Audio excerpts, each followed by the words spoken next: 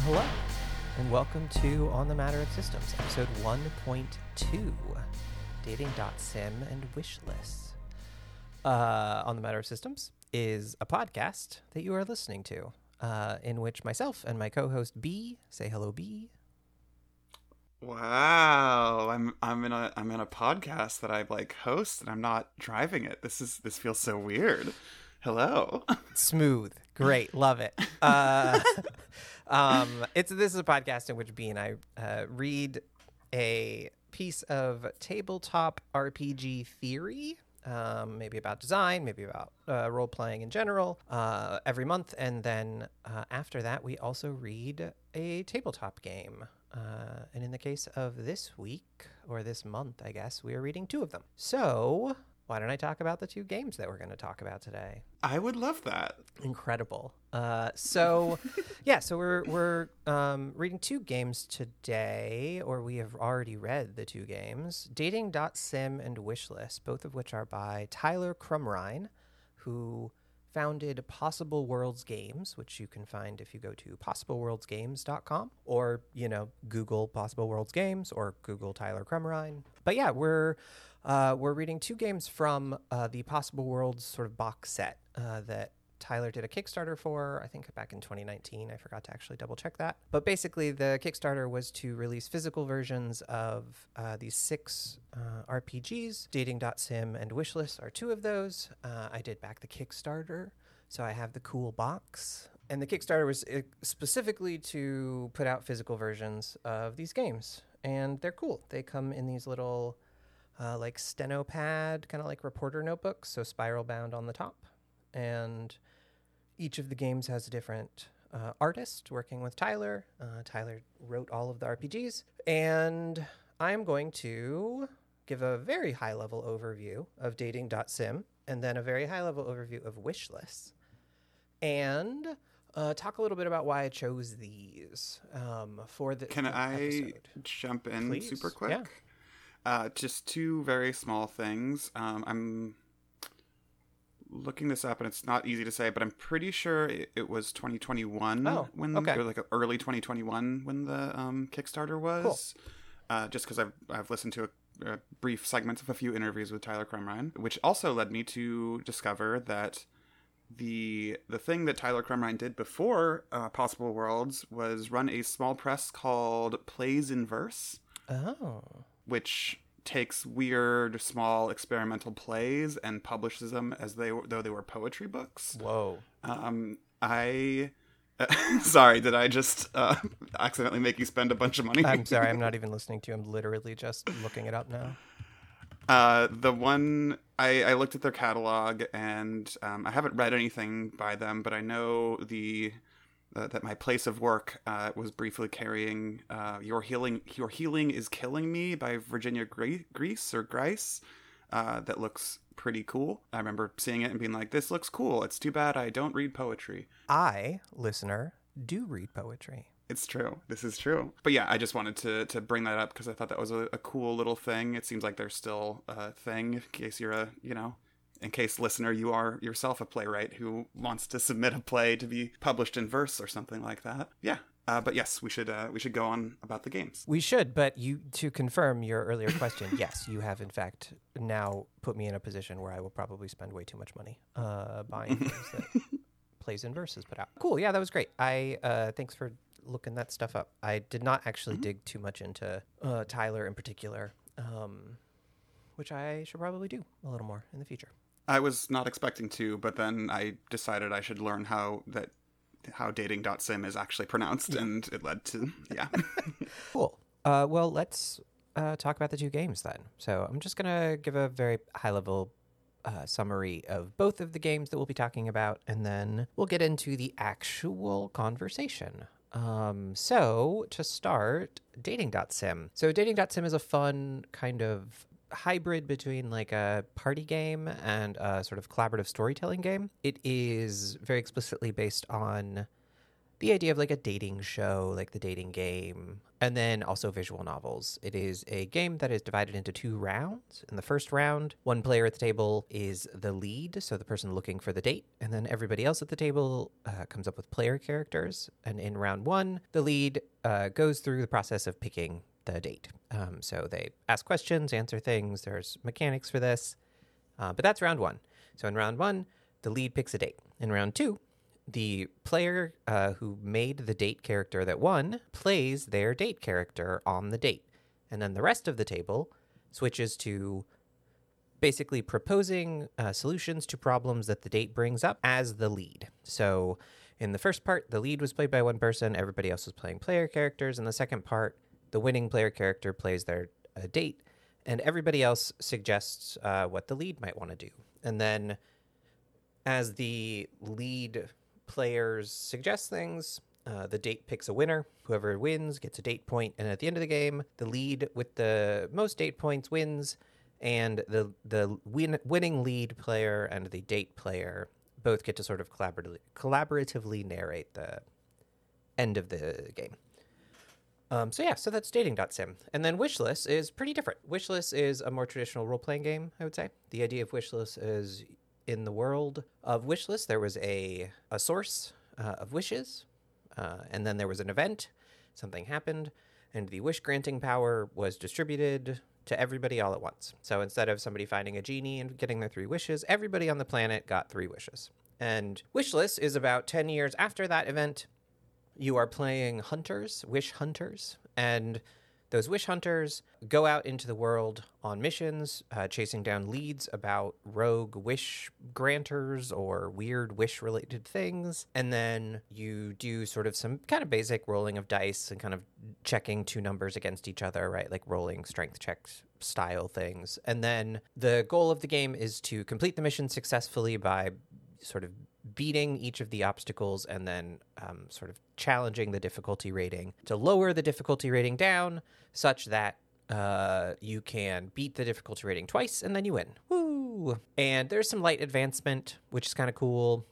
Sort of the big like twist of Wishless is plot wagers. So we'll talk about this in a lot more detail, but the basic high level is a player character can at some point essentially give themselves a worse chance of being successful at a given role, but guarantee the inclusion of some sort of narrative beat. So there's like a fun kind of risk reward to it. So that is Wishless. Yeah.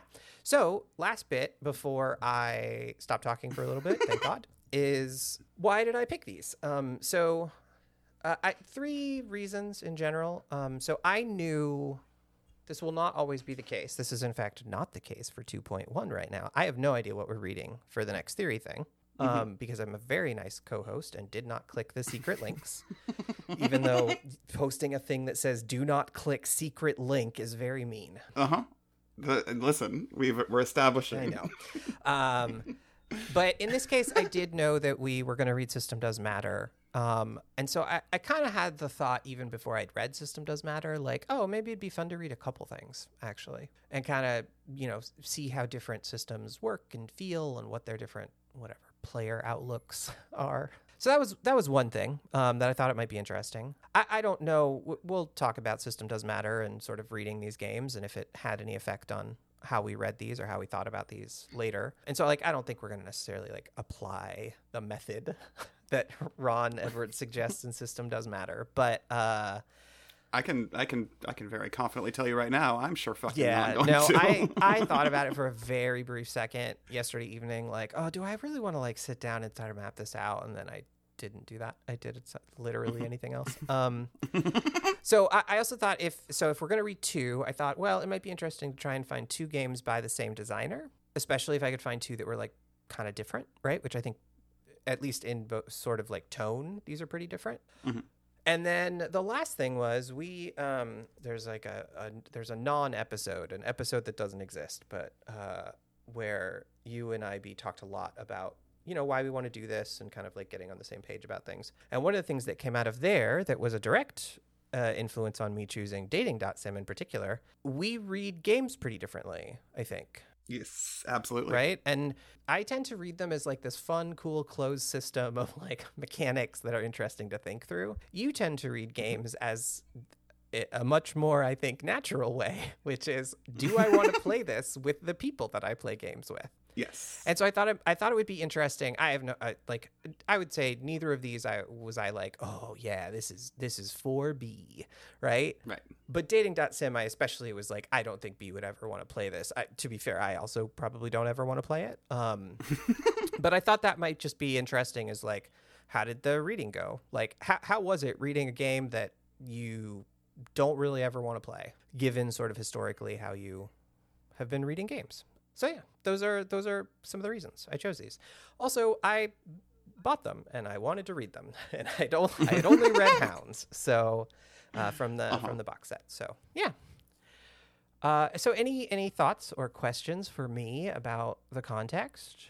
I guess I will say that these are. I think this is true for all of Tyler Crumrine's games. It's like somewhere in the 20 to 30 page range. Yeah. These are not micro RPGs. These aren't, one pagers. I'm going to be referencing a couple of those, I think, later in some specific comments about 2 gigs and 3 fulfilled wishes. But I'll punt that down the road. But they're not like, they're not D&D tomes. They're not even, your standard Powered by the Apocalypse length, which I think generally runs like 100 to 300 pages. Oh, that sounds right. Yeah. And a lot of that's because it's interesting because you what you don't get from these books is like a hard setting and a bunch of character classes. You get sort of a loose sketch of an idea that gets drilled down on a little bit with some mechanics, and then some actual play or like some example play stuff, just to like sort of give the listener an idea of what this book might look like. If any of that gives you an idea of what this book might look like, then I have done well. If not, I have failed. It's true. No, I think that's really good to point out, though. I had meant to include something about sort of the general length, right? Because, yeah, I think that's this is not the Burning Wheel for sure, but this is also like not even Downfall or something, or like Microscope, which are like pretty thin books. Yeah. But it's also not Lasers and Feelings, right? These are, I just checked. Yes. The Dating.sim is 28 pages and Wishless is 22 pages as printed. But they're also like in a kind of weird format or whatever. So right. Pretty easy to get through, in my opinion. Yeah. I particularly noticed that because so much of my reading recently has been, especially for Island Demeter stuff, it's very much focused on 1 to 15 page books. Yeah. And so you were like, we're going to do a couple of short ones. And I was like, these are long, actually. This is longer than what I've been reading lately. They're not actually. Well, yeah. This was actually a genuine concern. And I decided to not ask you and just give you these and be like, this is what we're doing. Because that was the correct decision. Okay, cool. Yes. Yeah. Well, cool. Well, why don't you keep talking? So next thing we're going to do in these game episodes, after I give my sort of overall summary and context, is what's your overall summary and context of the reading? So yeah, what'd you think? How'd you find these sort of at a high level? And then we'll kind of segue into talking about them in depth. On a high level, I think these games are both really neat. As you have said, and it's sort of expected, I have some issues with both of them for sort of different reasons. Dating.sim sounds like it would be my personal hell to play, which was an interesting thing. Put me in a position where I was like, yeah, I would absolutely have just bailed out on this. Like, if I saw this game when I was like looking for something to play for, like a little home game or an Island Demeter thing, I would probably be like, oh, this sounds interesting. And I would read probably 3 pages and be like, nah, cool. What's next? So it was interesting reading it in a context where it's like, I can't do that. Or I guess, I can do anything. Yeah, you could not read it. I probably would be a little frustrated with you. But I get it. Yeah, well, that's super interesting. And sort of is what I expected. So I'm glad I decided to do my experiment. Yeah. Yeah, that is also not just at all to say that it seems like a bad game to play. It just hits like it hits both like a certain level of complexity and back and forth movement that like I think is neat in theory, but I don't know how I would be able to run at a table particularly well, and also just a bunch of like genuine anxiety triggers that I have around competition specifically, but like the second I started actually trying to imagine playing this, I was like, I there is a strong chance if I was playing this game that I would have either an anxiety attack in the middle of it or a huge adrenaline dump afterwards that meant I just had to lay on the floor for between 15 and 45 minutes and not have anyone talk to me beyond asking like, can I get you some water? Yeah. I think Dating.sim is really cool. I think there's a lot of really interesting ideas that we will soon talk about. I also don't have any interest in playing it. I don't have any interest in competing to be someone's date, both at a table or in real life. So yes. It's just for me, it was just kind of a miss of theme. But I still think there's quite a lot to chat about, which is cool. Yeah. Absolutely, yes. And then just on the wish list thing, like, wish list is a really interesting one. I think I also probably wouldn't necessarily want to play it as such, but like that one's less about, I mean, significantly less about personal anxiety triggers, and a lot more about like, this is interesting. I kind of wish the setting was a little bit more established, not like in the apocalypse world versus dungeon world kind of way of being like, here is these mechanics, but with a very specific genre in mind or whatever, but more just like there's, how do you say this right? There's flavor in this, but it doesn't, it's kind of like just scattershot throughout and not really like, it doesn't give me a sense of like what a particularly fun way to play this. And I did notice when I was doing a little bit of looking around that the sort of original pitch on this game, I'm assuming this is what it was referring to, but like on the Kickstarter for the 6 games, there was like, or I'm gonna make 6 games that are inspired by, and then like a list of things, and one of them was inspired by Disney's Aladdin. And I'm glad it didn't end up being, specifically like an Aladdin style world. That I think was a smart choice. Agreed. For reasons that I feel are pretty obvious. But like, I do kind of wish there was a little less just do whatever you want. A little more like, a little more flavor text, even just to like more directly guide you toward something that might be interesting, like a world that might be interesting. There is some of that, but it just doesn't, I don't know, it doesn't hit for me super well. And then the dice mechanics in this are fucking weird to me, and I think we need to break that out into a very specific conversation at some point. Sure. But yeah, like there's some really fucking cool shit in here also. So like, I guess to sort of, do the thing that we said, or that this segment, I guess, is supposed to be about, is like, I came away from both of these being like, these are really neat. These are both not for me in different ways.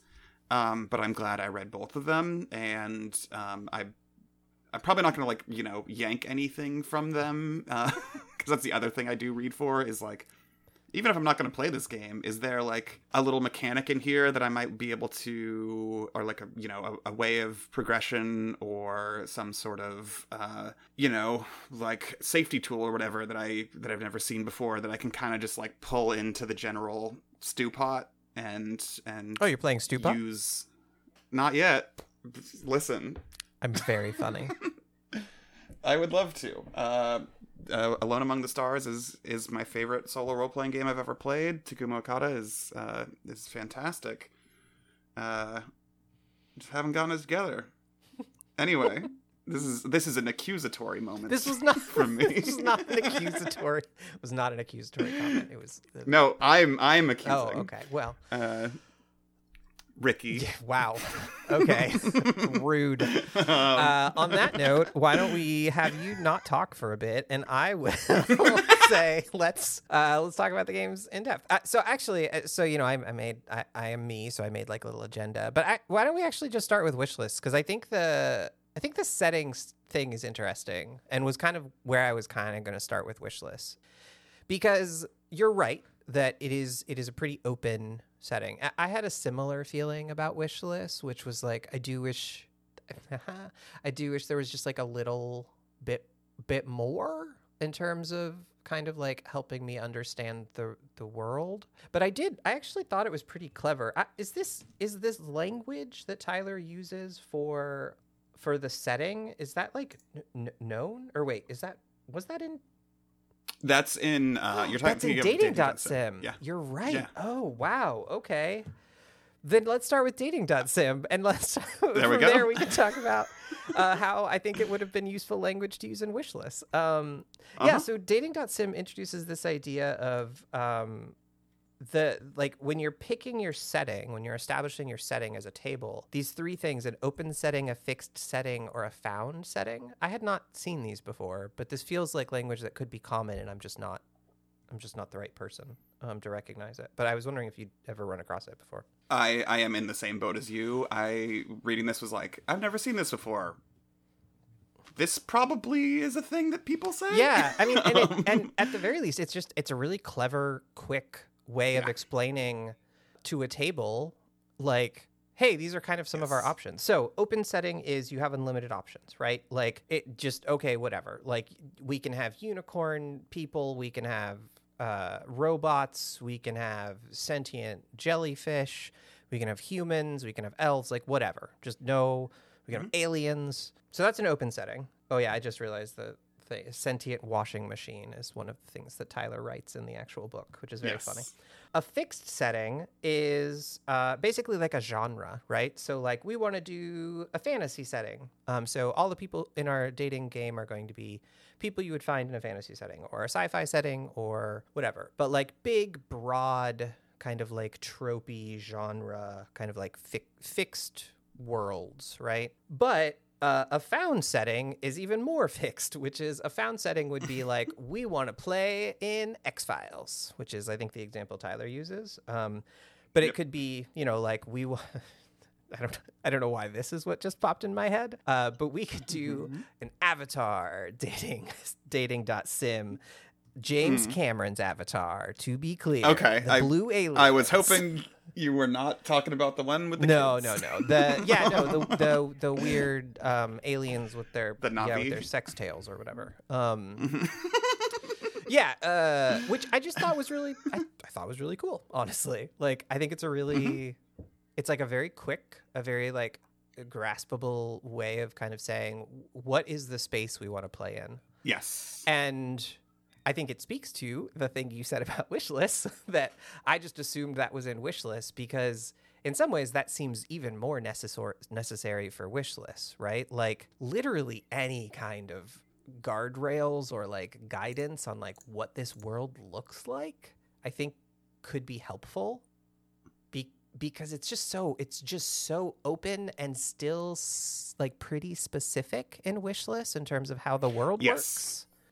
Yes, there are a bunch of very specific things that have to have happened, but there's like a line in here. I shouldn't be doing the thing where I'm talking and scrolling through. There's this is the line I was thinking of in the world section of the game, page 6. You, as a group, brainstorm answers to the following questions. What was the source? Who found it? How was it destroyed? Was the destruction intentional? How much of the above does the public know? And even that last bit is a bit weird, because you've already set up that last question seems a bit weird to me, because you've already set up that the whole world got 3 wishes. And I guess you could play in a way where you're like, well, everyone got wishes, but they don't know specifically from what. But like that, wishes are big. I mean, I could see that working for sure. Like, Yeah, I could see it. I could see it working. I can't see it being super interesting. But sorry, the point I was trying to get to was the next line here is, if your source was a machine, advanced technology existing might mean your setting is sci-fi. If your source was a magical being, more magic could exist within a larger fantasy setting. Or if your source was 7 magical spheres, you might be in an anime. Like good little fun DBZ reference there, but like I get the impulse of wanting to write a thing that says, like, here's, like, do some of your world building together collaboratively, and then we'll, like, extrapolate out into something else. But, like, I guess the guardrails thing is exactly what I'm, like, I just don't, I can't see it. It's not that I can't see it working. Here's part of my secret about tabletop games is I can see pretty much any game producing an interesting time, because I'm more focused on the table than I am on the game as a system, which is which is why I have BW here to do the thing that our that our title says we're going to do or whatever. But just as a thing that I could find interesting or like a more useful way to create a quick world than the million other games that I have access to, it just doesn't work for me, I don't think. Sorry, I cut you off when you were going to say a thing, so please tell me why I am being completely ungenerous here. Oh, I don't think you're being completely ungenerous. I think that Wishless in particular works for a very particular kind of table. And to me, I mean, both of these games, this is something I've thought about a little bit, at least. This is kind of a half-formed thought, but something like Dating.sim or Wishless, for very different reasons, really does require like a table that I feel like, at least for me, it would require a table that I'm very comfortable at, right? Yeah. Like, yes. People that I know really well, and that makes it like really hard, honestly, to like know if this is like specific to me or if this is maybe a thing that is kind of missing from Wishless. Not that there's any kind of like objective-y thing that I'm talking about exactly, right? But I just wish there was like a little more. And honestly, even just including the like open fixed found kind of concept of like, here are some ways to like draw the boundaries of the world you're about to create in Wishless, I think would have been really helpful. Yeah. I don't think it's like a fundamental flaw of like, I think I can easily see Wishless being really, really fun, especially with the secretary sort of, the way the secretary is kind of like built up or whatever.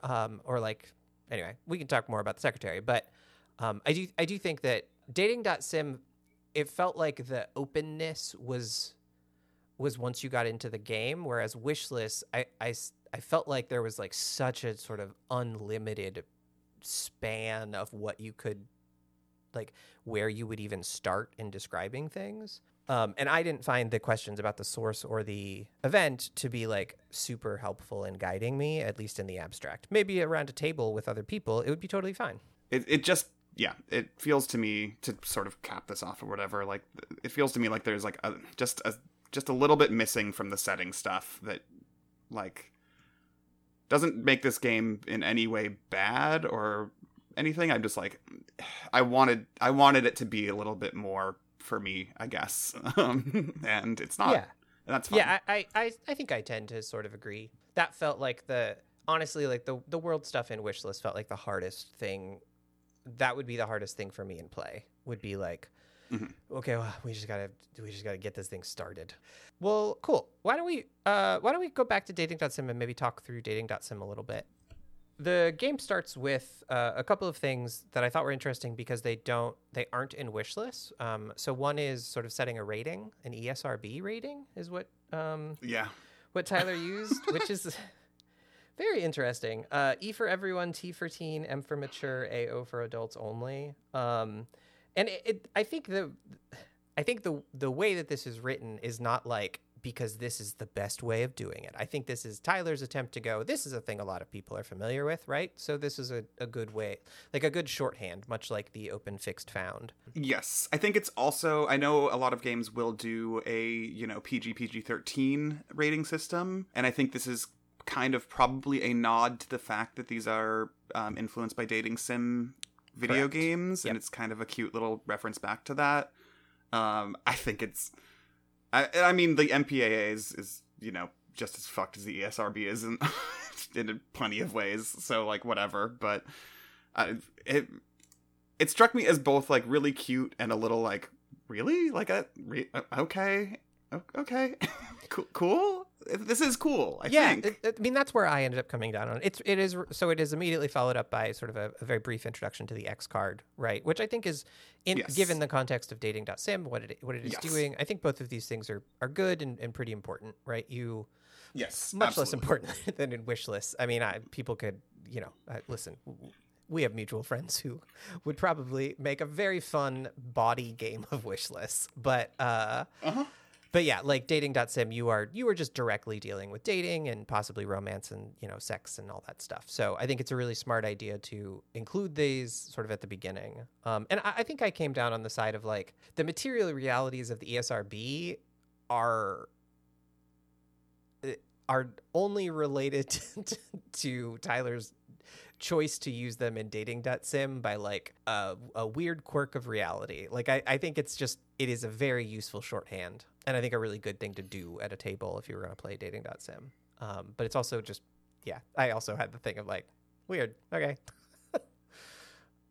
I'm gonna register my silence on following up on your previous comment regarding the bringing in of material reality into a criticism. I'm just gonna register that I'm not gonna say anything about that. You know the point.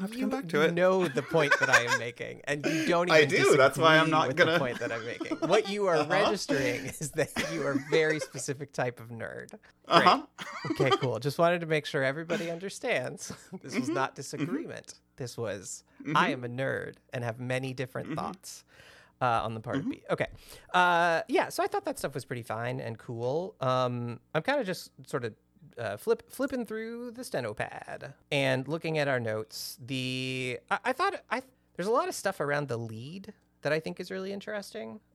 You also flagged some of this stuff, but basically as a table, you sort of collaborate on who your lead's going to be, right? Like, who is the person hosting and, like, who is, like, the focus of the dating game? Yeah, who is the person that is looking for the date? That's a great way of saying that. Wow, I have had trouble trying to figure out how to talk about the roles in this game. The book does this yes, absolutely. It does.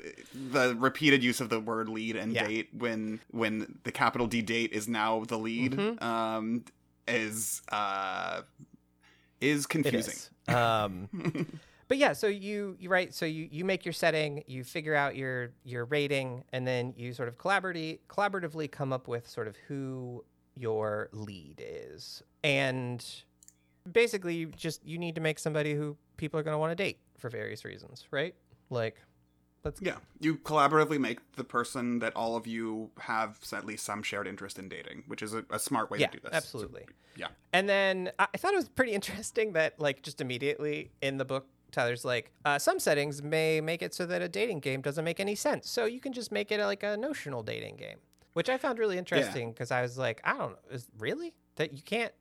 I feel like you can make a dating game style thing happen anywhere. I'm not looking at it directly right now, so I'm not going to quote, but I thought the example play here, which we'll come back to, I thought the example play here was, like, kind of was useful for that, because when I first read it, I was like, that's weird. And then they say, like, oh, our example players are going to make a game. I think it explicitly says example players, which is funny. But they're like, oh, we wanted to do it in a high school, but that feels a little weird for, like, actual high schoolers to be in the dating game style scenario. So we're just going to sort of abstract it.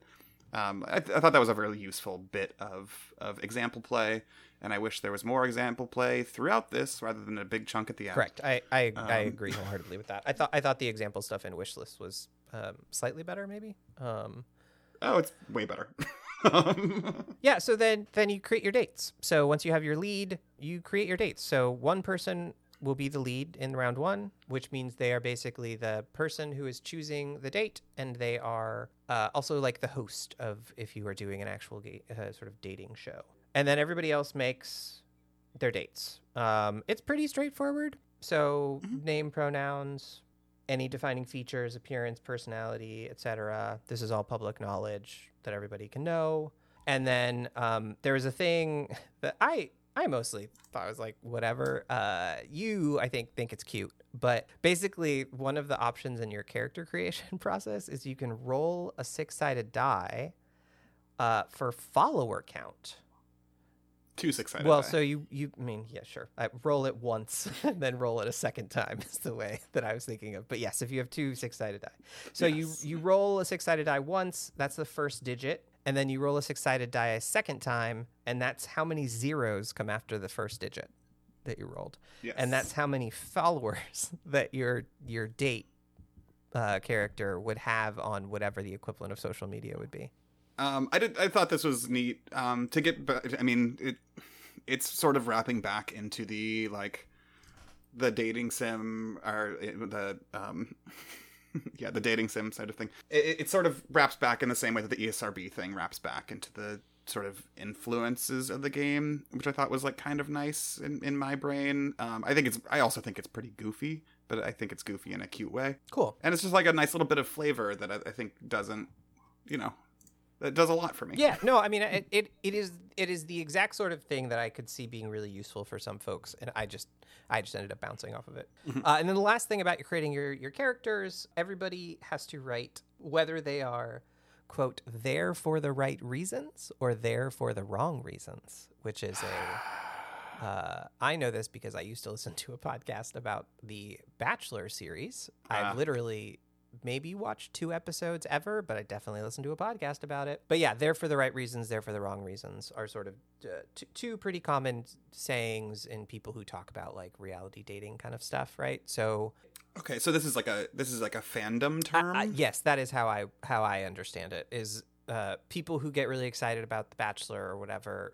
Some people are there for the wrong reasons and some people are there for the right reasons. There for the right reasons is you're actually looking for like an actual connection and you want to find love or whatever. There for the wrong reasons is whatever. You want clout, you're just there for a hookup, etc. Okay. That helps. I did not have that context personally. I also so it makes sense that that's sort of an industry term insofar as criticism is in industrial practice. There's like a line immediately after that says like without judgment, which best describes your character, which is like, I guess knowing that it's a term, that's an established term makes it make a lot more sense. So it was just like, you're really going to say without judgment when you've just said that the thing is for the right reasons or the wrong reasons? Yes. Like, that sounds incredibly judgmental. Yeah, no, I think without the context of, like, these being things that people talk about, that would be baffling. Because, yeah, I think the without judgment is just, like, it doesn't mean your character is necessarily, like, a terrible person or whatever. You don't have to be making, like, a villain. But just, like, really think about the character that you have described. Why are they there? Are they actually there to, like... Again, it doesn't... There for the wrong reasons doesn't have to mean, like... you're there to murder somebody. It could just mean like, I'm not actually interested in dating anybody, but this seems like kind of a weird, fun way to be on television or whatever. Totally. This helps clarify. This helps make this go from a baffling decision in the writing to one I'm like, if this had passed my copy editing desk that I don't have, I would be like, you sure? Yeah. No, I think that's... if you're like really into this, then it's fine. But I think this conveys things a little weird. Yeah. No, I think that's fair. I have never been a reality dating show person, but I used to listen to podcasts a lot more than I do now. Cool. So then the final part of sort of the like prep is I think something we both find really interesting, which is this optional mechanic called interest cards. Yes. So basically the way that round 1 is played is the lead. So whoever is playing the lead, you set a timer and the lead goes around and essentially asks the dates either individually or collectively a bunch of questions to try and like figure out who they want to date. So interest cards, I'm just going to read from the book. Interest cards are an optional mechanic that gives all players some control over what the lead is attracted to.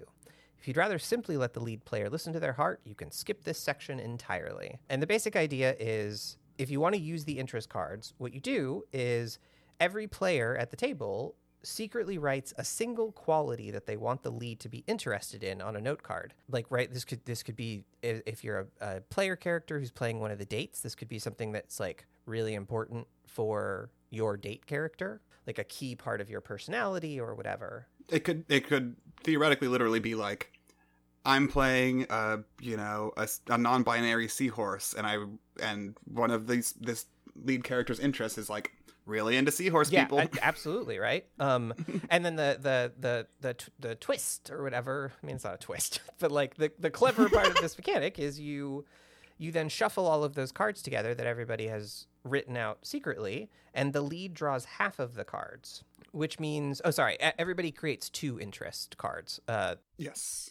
So then you shuffle them all together, and then the lead picks half of them, so 1 for each person at the table, and that basically becomes a set of interests that the lead is interested in. So it's kind of like it's like a risk reward thing that's kind of fun, because if you put 2 cards that are really specific to your character but they don't get picked, then you could be spending time trying to like answer questions to like point out the fact that like you're this like cool interesting thing that the lead should be interested in. But the rest of the, like, if you're not the lead, you don't know what cards have actually been pulled, right? Like, what are the actual interests that are sort of live? Yes. Which I think is just, I think it's just a really clever and cool way of doing it. The alternative is the lead. It's kind of just up to the lead. It should always be a conversation and collaboration, but without the interest cards, the lead kind of, just makes their own call about the sort of lead character that has been collaboratively created. But yeah, that's what they are. I'm curious if you have other thoughts or just want to ramble about interest cards for a while. I mean, so this is like kind of the center of my read of this game. Same. Honestly. I think a Dating.sim for me is one where this is not an optional mechanic. This is the core mechanic of this game. This is like the most interesting and evocative piece of writing, I think, in this whole book to me. Like I'm like, oh shit, like if I'm playing the lead, I get, I got 5 people, I got 10 cards, I have 5 like very specific or very general like things that I have to like just fucking like start role playing. That sounds like a really fun role playing game to me. Yeah. And interestingly, it also almost kind of makes it almost more explicitly like a party game in some ways, which I think is cool, because I agree. Like, it's also, I think it is, to me, this is the core of what would make Dating.sim interesting to actually play. And like, as an, like, the thing that it pings off in my brain is 10 candles, yeah. right? Yeah. When you're doing character setup in 10 candles, everyone passes or like writes down a couple, I think it's 2 character traits that they like pass to the person on their left, I believe is how it's been a while since I've read 10 candles. Same. I think that's right. But like what this means is one of the players gets to define something about the threat of the world in that game, and that has made every game of 10 candles I've played go in wildly different directions than what I was thinking they would go. Always in really good ways. And that's the kind of thing that like I could see how this, like, the interest cards, if they were like the center of this game rather than an optional thing, would be like, this would be a very different game is part of it, right? Because since they're optional, you can't count on them having happened.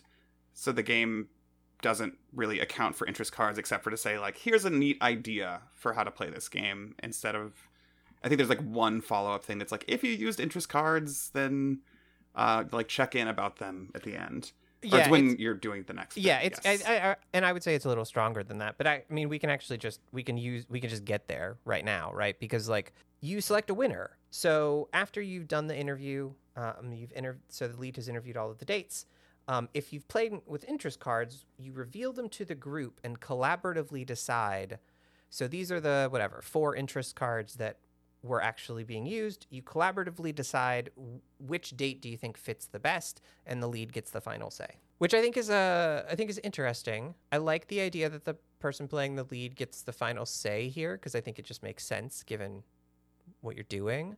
But I really like that there's like this sort of secret extra bargaining round if you're doing interest cards, where you actually can get a bit of a chance to like sort of explain why actually those interests seem to match pretty well with my date character, to be perfectly honest, if you think about it in this way, et cetera, which I think is fun.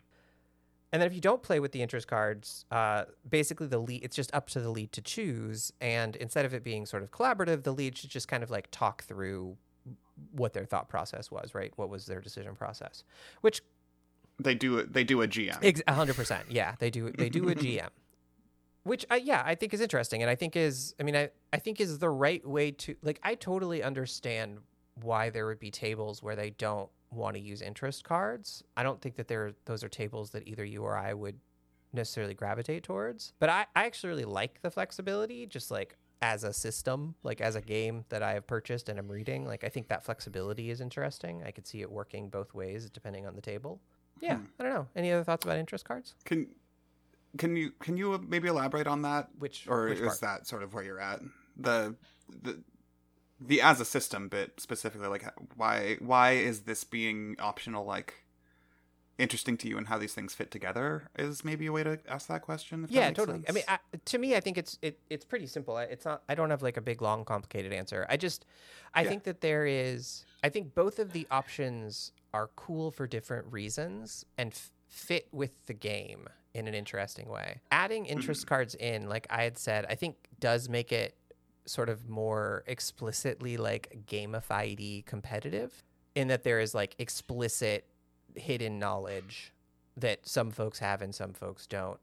I think having the lead not use interest cards and just have it be that player following their heart is in some ways like, I was going to say more real, but that's not what I mean. I just mean like there's not hidden knowledge aside from the hidden knowledge of people talking to each other, right? And not being able to know each other completely. Because the lead is just going to, as Tyler Crumrine puts it, follow their heart, right? And if they're following their heart, there's not really a good way for the date character players to like jockey in the same way. Or the jockeying is sort of like in the moment, right? During round one of like trying to pick up on cues and like all that kind of stuff. So I think both could be interesting. I don't know that I think that Dating.sim would be stronger without it, without the interest cards. Or sorry, I don't know that Dating.sim would be stronger without the option to not use interest cards necessarily. Because I think the overall structure of the game, I think, still works for me. Like, I think it's just still, it's tidy, and I think it's a cool idea, even if I don't necessarily want to play it. I like that there are two options, I guess. I think the thing I'm seeing in the interest cards is that a game that is fundamentally where that is the inspirational moment, like that is I have this mechanic. I think that game looks a lot different than Dating.sim does. Or not like completely different, but like if you start there and then work out toward a dating game style RPG, where you start with, we have this collaboratively made character who has specific like collaboratively made and then hidden information elements about them, you probably don't get to what we're about to talk about in exactly the same way. And like obviously I haven't written this game, so like I don't know, I can't like tell you exactly what I think it would end up being, but in my read through of this, at least, I was like, I think if the interest cards were the centerpiece of this game, it would be a lot closer to something I would be interested in playing.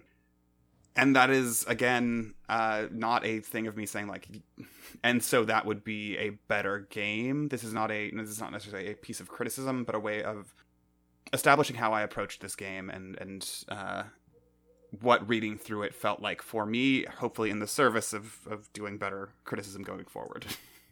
I think that makes sense. Okay. That all makes a ton of sense to me. And I think, you have also helped me here identify my own thing, which is like, yeah, the part of where I'm coming from is like that I just deeply don't want to play this game. Yeah, no, absolutely. Fair. Yeah. I mean, I think this is going to be a recurring theme for us, right? Which is like, you are almost always going to default to, how would I play this? Would I play this? And I just like, that's just not where my brain goes. Yeah. And like the way I'm thinking of that at this particular moment is like, I think there is a game that, like, I don't know. You read the pitch up front, right? It's explicitly saying that it's inspired by the the dating game, the TV show, and dating sim genre, which I brought that up a couple times. I have a complaint about it, but whatever. No, that's actually fine. I can just say it right now because it's very short. I think this is a lot less like a dating sim and a lot more like Jackbox. Like I don't think this really has any particular dating sim DNA in it. I think that's explicitly just like wrong, right? Like literally the mechanics of like visual novel-y dating sims are, you are essentially acquiring points with people by making choices, and you're trying to build up the positive points with the people that you want to try and date. Yeah. That seems to me more like still like the way this game is written seems to be more like still in line with the dating game, the Bachelor style thing. But I guess if it's gamified and like if there are explicit points, so I guess I can see that. But like to me, this does not read like it had any explicit visual novel reference or I mean, to me, I think the interesting thing specifically about round two. So why don't we go to round two? So basically, you pick a date, and then in round two, the person who created that date character plays that character going on a date with the lead. Except this time, the lead, so the person who is hosting the dating show, the person who is looking to find a date, they are played by basically the rest of the table. So the person who played the lead in round one, plus the other players who had date characters that did not get chosen. And essentially, it's the example in the book is I think it was like a girl dating a prince or something. But the way round two goes is the player who is playing the date character that won sort of narrates a scene and then gets to sort of like an obstacle or a question or like a what do you do kind of thing. I think the first one was something about like the prince invited the girl to like a fancy dance sort of like ballroom dancing thing, and you notice that I'm looking kind of nervous. What do you do? And then everyone else at the table who is not the date character pitches an idea, and then the date character chooses a winner and says, this is the one that I think makes the most sense and that the date would be most interested in. And then the person who proposed the lead idea that won gets a date point. And essentially at the end of the game, there's like a fixed number of rounds. Once you go through those fixed number of rounds, you tally each player's total date points, and whoever has the most is the winning lead. And the thing that you win is wrapping up the game with the date. And so you put this note in that it seems more like a Jackbox thing. The thing that I found kind of interesting about round two, and that felt very visual novel-y to me, or like dating sim to me, was this interesting, like almost like reversal of. So when you are playing a dating sim, you are trying to guess, or I think most people probably follow guides at this point in the world, but to like get the person that you want to date in the game to like you, the protagonist character, right? And it puts, what round two does is it puts the rest of the table in the place of like being the protagonist in a dating sim, and the date character is kind of the one who gets to like decide if that gives them, like decides which option would have been the right one coded into a dating simulator, if that makes sense. Okay. It's sort of in the moment. So it's like I don't know, I thought it was kind of like a clever sort of reversal of that, where you are not sort of trying to date a bevy of people. it's a bevy of people trying to convince this one person, like, okay, if the date character that won was in a dating sim, what would their path be? Right? Like, what would the choice path of the player be to try and like actually get to date them? Which I thought was kind of fun. Okay, yeah. I hadn't reached that that way of thinking about the system as as response or narrative. I want to just very quickly say, like, the moment where they describe like that the character or the player of the character who gets chosen becomes the lead and everyone else becomes the date, I was like, oh fuck, this is cool. Like, just the raw, like, oh, I have never seen a mechanic like this before and this rules. And I think I just didn't get past that part because then the rest of the game started giving me anxiety. Just imagining playing it. So thank you. Okay. That was a useful element I had not thought about at all in terms of sort of subverting dating sim conventions. Cool. Well, I think that's most of Dating.sim. And also, it's been like 3 weeks since we had that conversation that the listeners just heard. It's been a long 3 weeks. It's been a long 3 weeks. It's been a long 3 weeks for a number of reasons. And we're back. Except for you, the listener. We've just always been here because we're never going anywhere. But yeah, so I think we mostly covered everything we wanted to with Dating.sim. So I was thinking we just move on to Wishless. And we already talked, like, one of the big things we both... Wow. Okay. Can you hear that? Did you kick an oil drum? What happened there? Welcome to the neighborhood fireworks. Yes. Right. Just the actual nightmare. That 3 weeks did happen to coincide with the American holiday of Independence Day, or the 4th of July. Which I very smartly and wisely chose as the time that we would do the second recording for this episode. I'm a great producer. I just want everyone to know that. I make good decisions. So B's going to figure all that out in the edit. I'm just going to re-say a few of the things I said when my neighborhood exploded briefly. Which is, let's talk about Wishless. So the first thing we both kind of flagged that we were interested in was the setting, but I feel like we've mostly covered that in our earlier conversation. Yeah, it's got a sort of a stripped-down Aladdin feel that's better than if it was a full-force Aladdin thing. You know, the wishes are complicated, everyone had 3 of them, etc., etc. Yeah. Yeah. So let's just kind of talk through the other stuff we wanted to mention. So I think where we wanted to start was maybe with the character creation, and maybe even more specifically with character creation and the role of the secretary, which is the sort of GM stylish role.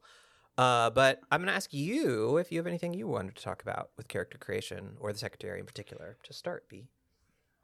Yeah. Kind of what I mean, part of it is like character creation is like a big chunk of this game. Like, just scrolling through it, it's like kind of like, it's not most of the game, but if you incorporate like the union stuff into it that you would presumably do during character creation, or like an episode 0 or session 0 kind of thing, it's like a whole lot of the game, like just as text.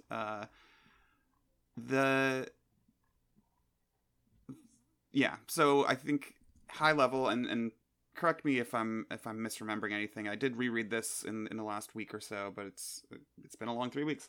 High level is basically like you create a character, you give them, name, pronouns, you say which 3 wishes they had in the last 10 years since the event happened, and then sort of as a table you go around and sort of choose whether those were like a highly effective wish, a medium effective wish, or a low effective wish. Yeah, this is one of the things that I think is interesting, but like also weirdly fiddly in a way, which is that one of the sort of the truths of this world in Wishless is that wishes they're finicky and weird. So you can have, like you said, a low, medium, or high success level. I do like that the thing you do is the player character who is designing their hunter comes up with the 3 wishes that they ask for, and then the rest of the table all kind of collaborate on like, well, which one was high, which one was low, which one was medium. That's very fun.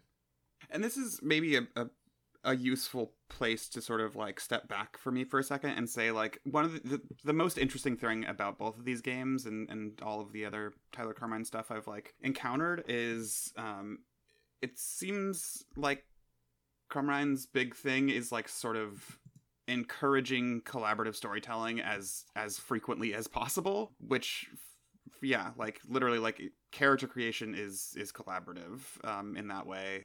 Maybe a little less maybe than something like maybe more even than something like Fiasco. I don't know, sort of maybe on that level where, you know, you create the relationships between your characters and all that. But like that is both the thing I'm most impressed by in terms of the philosophy, I think, of Tyler Crumrine's games, and also the thing that I feel like sort of ends up bogging down the pacing sometimes when I'm reading it. At least I haven't played them, so I can't say if that would affect the table, but like reading through, I'm like, okay, so we're gonna do this part together also, and then we're gonna go do this other thing and then do this part together. Okay, this, yeah, let's do this together also. But yeah, I think the big takeaway for me on this with the character stuff specifically is once you have your wishes, you also have a gig, and then you have like a background. And what is it exactly? You end up like with, so you have three fulfilled wishes. So every hunter has used their 3 wishes, and those are the low, medium, high. And then every hunter has 2 gigs. And a gig is yes, basically like, yeah, like a background. So 2 gigs. So gigs are your background. You could think of them like jobs or like professions. But the idea is the timeline of Wishless is the source of all the wishes. There was an event that happened. And so that happened. That is a point in time. And that event is where all the wishes went out. And then there's a 10-year gap between the event and when you are playing the game Wishless. So why don't we talk a little bit about the secretary then? Because the secretary is also... everything we have just said also applies to the secretary, which is interesting. So the way that you sort of create your background is through these wishes and these gigs, right? They give the characters like the flavor or whatever. And the secretary, who is supposed to be sort of like the GM-ish character, basically just also makes an entire character sheet, like they were a player character. And the reason for that is because one of the interesting things and one of the ways to sort of think about this game as a way to like have a campaign or sort of a longer running thing as opposed to a one-shot is the secretary role can kind of switch around. Mm-hmm. And in fact seems to be sort of encouraged to do that because so you're all hunters at the Hunters Union and you're all hunting down wishes. So the secretary is more of like a role that a hunter will play on a given day. And sort of like in the world of the game, yeah. I guess is what I'm saying, right? It mechanically speaking, the secretary is pretty different, meaning that the way that you... So like very briefly, the way that you generate missions in this game is the secretary, whoever's playing the secretary, calls all of the hunters together at the Hunters Union. And in character, you all kind of like bring up your leads that you've gotten. So everybody sort of contributes a lead, and then the secretary reads them out in character, and you have a conversation, again, in character, about which of the leads seems most interesting.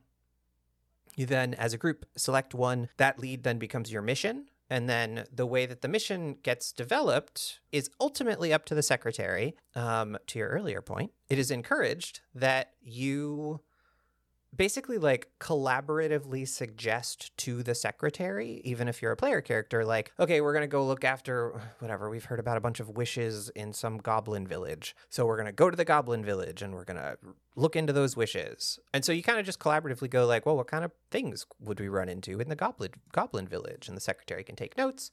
And then those kind of turn into the obstacles that are where the actual like dice mechanics and the checks and stuff come in.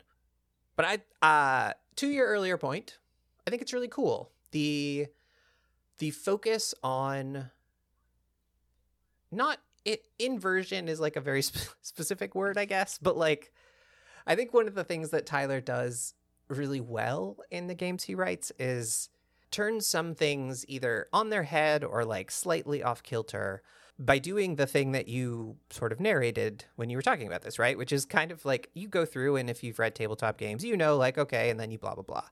But like in Wishless, there's the point at which all the rest of the table gets to tell you which of your wishes was successful versus kind of a failure, which is like, that's like letting people put their fingers in the pie of your character. Like that's kind of cool and also like a little wild. And then same thing with the secretary. I think it's very cool that the players can collaborate on what the mission might look like, but it's essentially up to the secretary to then take or leave any of those suggestions and kind of come up with cool obstacles for the hunters to go after. And I think to sort of maybe step into your shoes a little bit more than mine, it's kind of a thing I really appreciate about just reading, you know, both Dating.sim and Wishless, right? Is imagining somebody who's, you know, got some familiarity with like D&D or maybe like an apocalypse world system or whatever. The way that Crumrine like lays these things out very explicitly is, I think, a very useful way for somebody who maybe hasn't played a bunch of like much more like freeform kind of role playing to see the possibility of being able to just be like, oh yeah, we can kind of just like step, like if you hadn't read Fiasco, I could see not being able to just being like, oh yeah, character creation is always sort of a solo thing. You know, you might as well do it, you know, before we even sit down at the table. And I think it's useful to just have examples of interesting games that, you know, reinforce collaborative storytelling, honestly. Yeah. Well, and I kept thinking about like when I like way back 9,000 years ago before we recorded the first part of this episode, I almost like in my head, I started thinking about these as like really good intro RPGs, but I didn't want to use that language. So I'm glad we're having this conversation so I can explicate this thought. Cause like, I don't mean that they're dumbed down. Like, I think there's a lot of, I mean, we've talked about both of these we're going to have talked about them for a long time. Like, I think there's a lot of really interesting stuff in both of these systems, but they are laid out in such a way that I think it's like a really fun way of seeing the breadth of what kind of like what tabletop kit could do without, I mean, like there's a sense in which, for instance, looking at something like whatever, think of something super, super involved and complicated in terms of RPG systems. Your Pathfinders. That's like very your Pathfinders. It's very cool to be like, oh wow, you can do all of these different things, right? And or like go in like the weirder direction and stuff like Burning Wheel, which, you know, caveats for Burning Wheel in some ways, but like it is 100%. It is such a crazy and wild and interesting take on what these things can be. And like Tyler's work is like in the opposite direction, right? It's like, here's a little thing, and I'm gonna like kind of walk you through ways of thinking about how to like both interact at the table and like prioritize at the table. And there's stuff there for people who've like played a lot of games or read a lot of games, and there's also stuff there for people who are really new. And like you said, I think in general, it feels like the focus is always on getting people to work together to tell stories, as opposed to the more sort of atomized approach that some games kind of are written in. Which is and very, the secretary is cool. a perfect example of this, right? And specifically the way that the game repeatedly says, like, hey, you're gonna level up your secretary character because because you know it's the anti-forever GM sort of mechanic in a weird way. It's just like not only like should you not have to be the GM in perpetuity for this game or for like, you know, for all games that you run, you don't even have to keep GMing this one. One of your party members could just jump into that role. You'll have a fully set up character, even if you've been doing it for, you know, 2 sessions or 4 years or whatever. But that does also, I don't know, I've kind of, there's, that also runs into some issues I might have with game balance a little bit here. Well, so why don't we quickly talk about the mission creation stuff, just because I think that also gives us a chance to talk about the advancement. And then let's get to the big meaty topic, which is this game even remotely balanced? A question from B. I think I have a speculative answer. I'm sure. I'm sure you do. So we've talked about the character creation. So you have however many hunters you have. You have your secretary. You all work at the Hunters Union, and I've already talked about this a little bit. But basically, mission creation is this collaborative process. So everybody at the table everybody contributes one lead, and basically everybody then starts kind of role playing through the secretary reading them out, discussing whether they think it's interesting, and then voting on which one they would actually like to follow up on. Whichever lead wins, whoever contributed that lead is supposed to sort of talk through it and say like, oh, well, I was thinking blah, blah, blah. But then, as I've already discussed, right, the whole table can basically talk. Secretary can take notes of like, well, what do we think? And this is all out of character, right? This is all like, okay, well, why don't we kind of collaboratively just like plan our session tonight?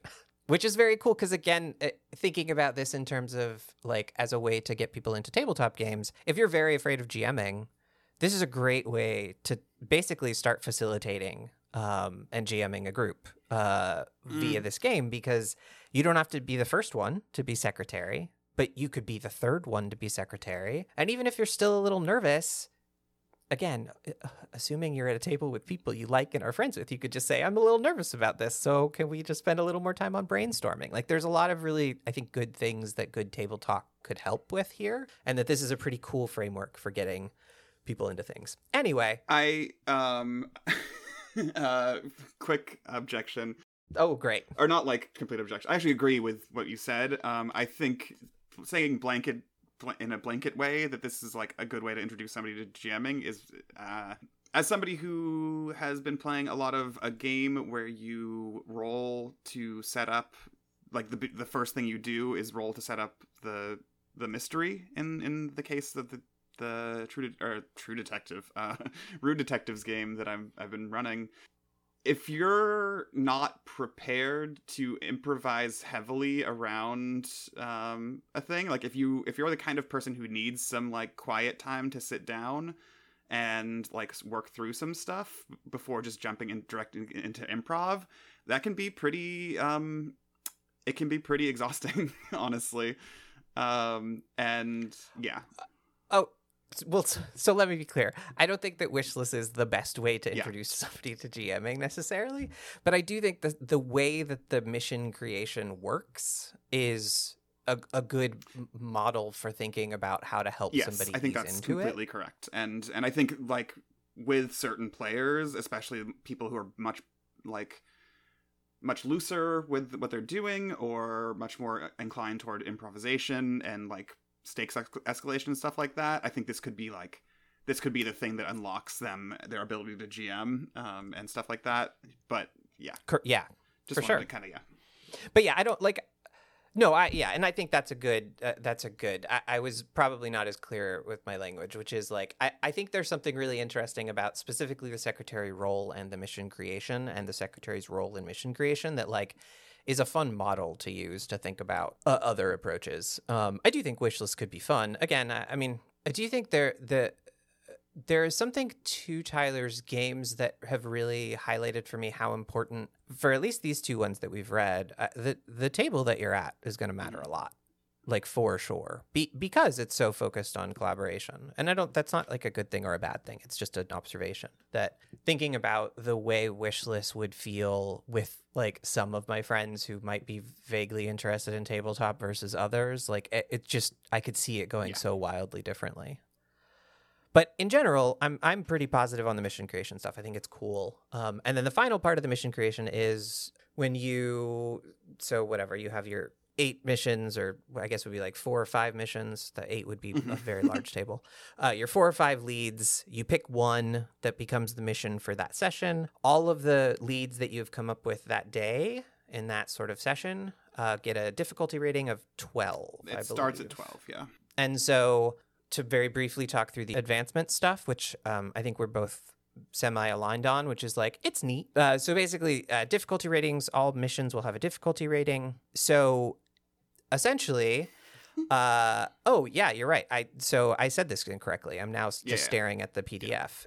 So the mission that wins, that you decide is your mission, that gets a difficulty rating of 12. The other leads that you generated that first day, they all immediately get a 13.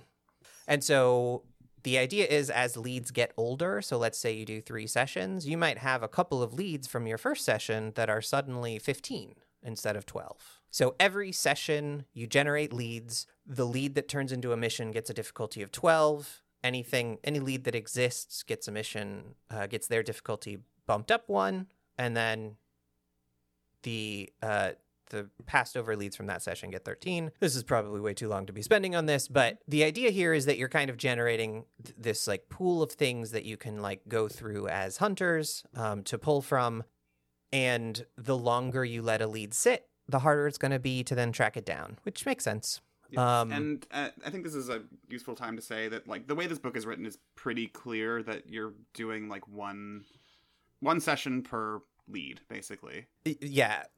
Each session, it is assumed that you will likely do one mission. You will generate leads for every person at the table, but you only actually run or one maybe mission. Even theoretically like 2 missions per lead, but you're never... It seems like you're never supposed to like break a session and come back based on how it's written, just like very specific sentence structure and stuff like that in this book. So like theoretically, if you had 4 hunters and you played 5 sessions, you would have what, like 15 outstanding leads? Yeah. Yeah. So it seems like it can snowball in a really interesting way where you're like, oh yeah, we should go investigate that rumor we like that BW made up in session 1 that we've forgotten about, and all of a sudden you're at a 20 difficulty rather than a base 12. Yeah.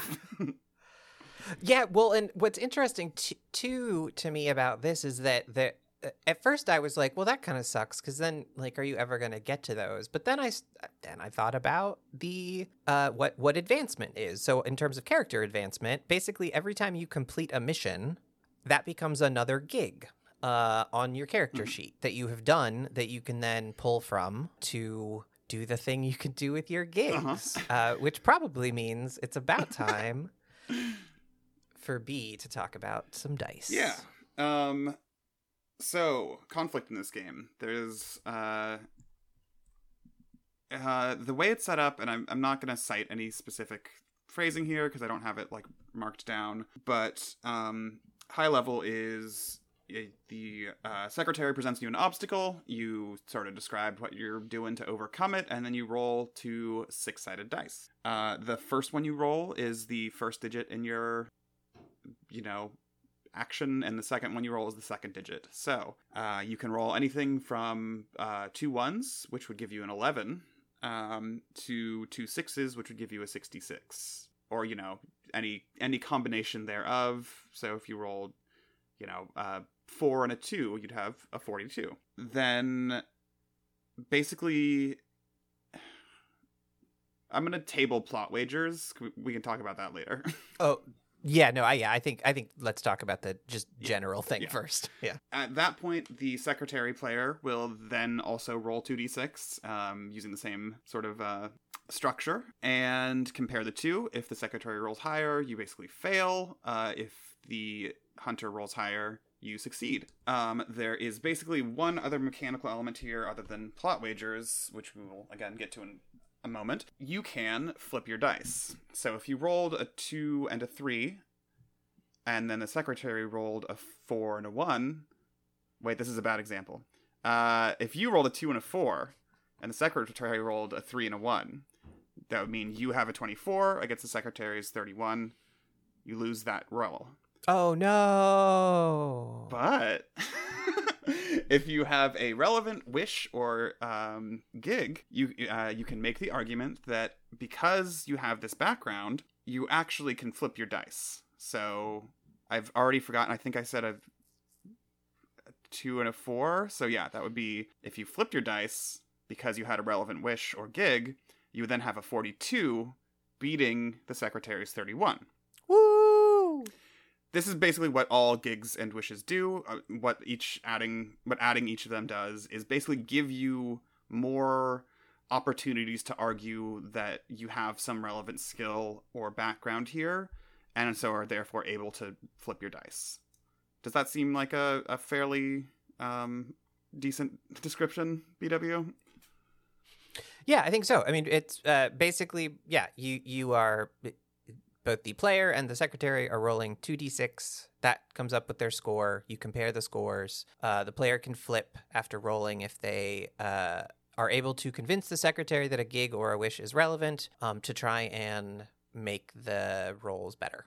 I think that's kind of it. That's like that is the basic sort of conflict mechanic of the game. You come up with a mission. Once you start going out on that mission, the secretary will start suggesting obstacles, and then hunters sort of suggest things that they want to do and roll the dice in the way we've described. So I think that's pretty clear. Yeah. So here's where my thing comes in. I've played, I've listened to some Lasers and Feelings. I've played a lot of Rude Detectives, a game that is just a pack of lasers and feelings. I feel like I've played some other relevant games, but I'm blanking right now. Here's the thing that happens, and maybe this is just me being a very squishy, GM or whatever. Rude Detectives asks if you're prepared or if the role you're about to do relates to your talent. You just have those two things, and the way that Rude Detectives works, you get one dice because you're doing it. Then you get to ask those two questions. Each one, if they are relevant, gives you an extra die, and then you roll those dice. Starting with two things means I almost always end up... It is almost always the case that a character in one of my games ends up rolling 2 dice. Often the case they end up rolling 3, because you're playing your character to your strengths, right? If you're starting out with 3 wishes and 2 gigs, you're starting out with 5 disparate things that could all be relevant to any given role, and you're playing your character to their strengths in any way whatsoever. I can't imagine a situation where... I can imagine a situation where the secretary would shut you down, but I can't imagine a situation where you're not at least arguing every single time, and probably successfully, which makes the advancement kind of meaningless if you're just adding another way to argue for a thing, that you start out with 5 different prongs of attack already open to you. I don't know. It seems a little weird to me. So I don't actually think you have 5 things, really, is one thing I will say, right? Because I think this is where the wishes getting ranked into their success helps a lot, because the efficacy of your low wish, it's not necessarily going to be super helpful often, because it's essentially it's a thing that was broken, right? And because of the way in the early part of this game, Tyler really focuses on, you want to really think about the sort of classical genie trope of you ask for a thing and you get some weird, messed up version of it, right? So I think I think it's probably you're looking at more 3.5-ish with a couple things that are weird. So that's one thing. The other thing is, if I was playing this game, for instance, I would really emphasize to myself and the other people at the table that the thing you're describing, B, is power gaming. And somebody could power game Wishless, but I don't know, part of me is just okay, well, why are you doing this? I don't think I'm describing power gaming, actually. I think what I'm describing is actually a lot closer to a narrativist approach to pull Ron Edwards in. I didn't mean... what I am saying is... the thing you are describing only feels true to me at a table where people are trying to make characters that are meant to solve problems, as opposed to creating a character that is a character. That's the thing, is I just don't share your intuition that... I mean, even just looking at the example in the book, 2 of her wishes were explicitly about her being a race car driver. That works if there's a car involved in the hunt that you're on, but otherwise I don't know that that's true. I feel like the thing you are bringing up could be a problem, but to me it feels like I don't know, you'd have to stretch really far to make every single thing on your sheet relevant to hunting a mission, to hunting on that mission. Especially when you're all kind of collaboratively coming up with what those missions are, sort of on the spot. Yes. So I feel like it's not going to be as tightly linked. I also think that the gigs are I would probably think that they should be somewhat constrained. I don't remember what the book actually says in terms of what the examples were, right? But like, I don't know, like if somebody at my table was like, well, my gig was I was the best murderer of all time. It's like, okay, well, that's not true. Come on. Like, this just doesn't make sense. Like, it should really be about like, what was your profession? What did you do? So I guess I'm unconvinced by the idea that if you have 5 things, you would suddenly always have an answer to be able to flip. Like, it just doesn't seem true to me. But maybe I'm wrong. I think I'm phrasing this poorly, and I think I can take another stab at this, and maybe it'll be clearer what I'm getting at. I don't think it's like the power gaming thing kind of threw me because I think I was thinking about this in a very, very different way. I wasn't thinking of it as like, oh, everyone's going to sit down and make the most, versatile character possible such that they can always win the argument or whatever. I was thinking when you're doing things like creating gigs and wishes, what you're doing is flagging to your GM what you're interested in. And so as a GM who's interested in following up with players' flags, if somebody makes a character who's a race car driver, I'm probably going to push towards there being cars in the scenario. Because, like, that person said, hey, I really like it when my character does car stuff, and I, like, want their character to be having the kind of fun that they want to have at the table. The issue isn't so much that, every single time everyone's going to be able to flip the dice. It's that the advancement is just an adding of more ways to flip the dice. So it's just an accumulation of flags, I guess, in a weird way in my brain, more than an issue with power gaming. It's just like, here is all of the things that you should throw into the stew that we're making together to best, have fun at the table together. And I don't know. It just doesn't like... I don't know. I don't have an alternative, advancement system here to suggest or anything like that. Just reading it was like, oh, this seems like a mess of like, here's all the things I want to be able to do. Let's start with 5 each and keep adding to them. Yeah, I guess I just I feel like there's enough sort of like weird things in the game itself that, like, in a game like Lasers and Feelings, it is literally always a positive to be able to get another die, right? Like, there's no way that's bad. Mm-hmm.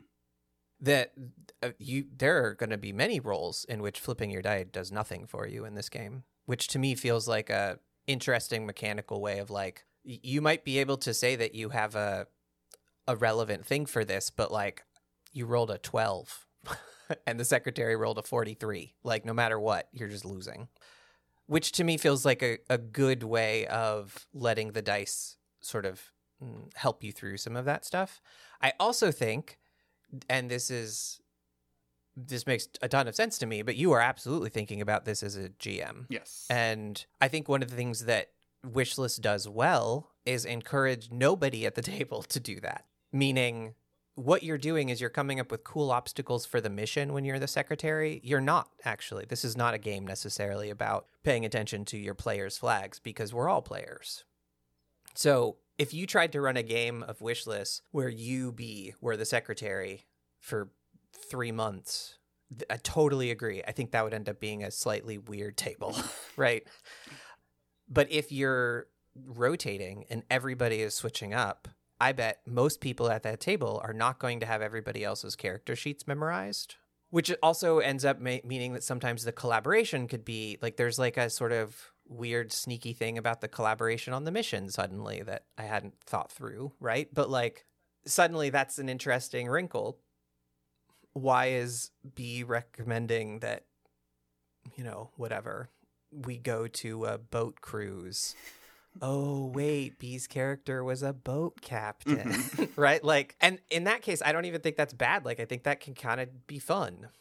But I do think the issue like, yes, your second explanation made 100% sense to me. I get it completely. And I don't think you're necessarily wrong. I just think it would mostly come up in situations that are slightly orthogonal to, I think, how Tyler is sort of intending the game to be played, which that's not bad or good in terms of what you're saying, right? But that's just my read on it.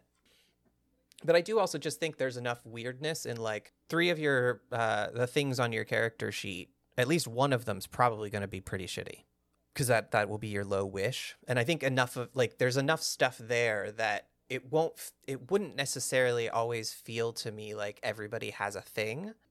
It definitely could get very overwhelming after 6 months or even 4 weeks if you were the GM and you were only playing secretary. I 100% agree with that.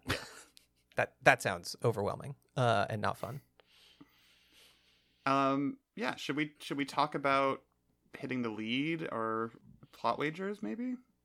So let's talk about plot wagers then, because I think plot wagers also somewhat complicates just the game, I guess is one way of saying it, but also complicates even the flipping, right? Like what the flipping is for and when you might want to try and flip. Plot wagers are where some of the math and dice math starts to get a little overwhelming in this book. So we've already talked about what the challenge is, right? So the secretary is like, going to the goblins, but you don't know where the goblins are. Oh no. So how are you going to find those goblins? And then hunters all say their things. Secretary picks a person. You roll 2d6. That's your first digit, second digit. So that's what the hunter does, right? Before the secretary rolls any dice, I'm reading here from the book. Yes. Either player can propose a plot wager. So what a plot wager does is it guarantees a specific, like, narrative beat or outcome, regardless of whether a specific roll succeeds or fails, provided that there has to be one of these 2 things true. So remember, what has happened is we're trying to find the goblin village, right? In my cool example, the hunter has rolled their 2d6s to challenge the secretary's obstacle, and they have their 2 digits. Before the secretary rolls, the hunter goes, I want to propose a plot wager. The hunter has to agree either that they will not flip their roll, so whatever the 2 digits are, their first and second digit are locked in, or they have to allow the secretary to roll and then decide whether or not they want to flip their roll. So you have to decide on one of these things, right? And it basically, that's the decision for the plot wager, is either the hunter is agreeing to not flip their roll, or the secretary is allowed to consider flipping theirs if they think it makes sense. They can be initiated by either side, but everybody has to agree. Basically, the outcome of this, right, is you then just do the dice rolls and the checks as normal. Whatever that check is for, so finding the goblin village, right? If the hunter who rolled to try and find the goblin village still, like, gets lower than the secretary, even with the plot wager, they may not find the goblin village, but whatever their wager was, right? So, like, the hunter says, I don't really care about finding the goblin village because what I really care about is some other fantasy thing that I can't come up with right now. Finding a real hot goblin dude to date. I want to date a goblin dude. That's the thing I care about most. And so you roll the dice, and in fact, you don't find the goblin village. But because of the plot wager, no matter what the hunter rolls and whether they succeed or fail, they will get to find a hot goblin dude to date. Yes. So basically, what a plot wager does is it allows the hunter or the secretary to change sort of the stakes of what of who might win or lose, and takes away or gives, right, somebody the power to try and change the dice. So if you're the hunter, what it means is you're making it probably more likely that you're going to fail, but you get this other thing that you care about, which is cool. I think it's cool. I think it's complicated. I think I've been sort of thinking about this as you were doing your very able and wonderful description of plot wagers. I just kind of realized that, like, if I was listening to someone else talk about this, I might at this point be like, you know, they kind of really, like, skipped over all of the discussion of, like, what are the consequences for failure. And I don't think we have. I think we have said as much about the consequences for failure in this game as the book has. Correct. The book is not at all particularly interested in giving you like any sort of secretarial guidance on, there's not Powered by the Apocalypse style hard moves suggested anywhere. There isn't even any discussion of like fail forward or anything. It's basically just like, if the secretary wins, then one thing happens. If you win, then another thing happens, and et cetera, et cetera. There's no like modeling of that really. I think there's one little thing. Yeah, it's just like, you didn't do it if you fail, I guess. Or you could be, depending on who's in the secretary chair that night, it could be an incredibly fail forward game. It could be typical sort of D&D, like, oh well, this hunter didn't succeed, and I don't have any grounding in fail forward stuff, so I guess the next person will just make the perception check or whatever. Like, there's just no modeling of how confrontation failure works really. Yeah, no, it's not really mentioned almost at all. Yeah, and it's the game doesn't care about it, and that's like totally Correct. fine. Yeah. But adding this plot wager system on top of that seems again, it's really cool. It's kind of, I just can't quite wrap my brain around it. Yeah, for some reason. I mean, I think this is where it's really interesting. I came away from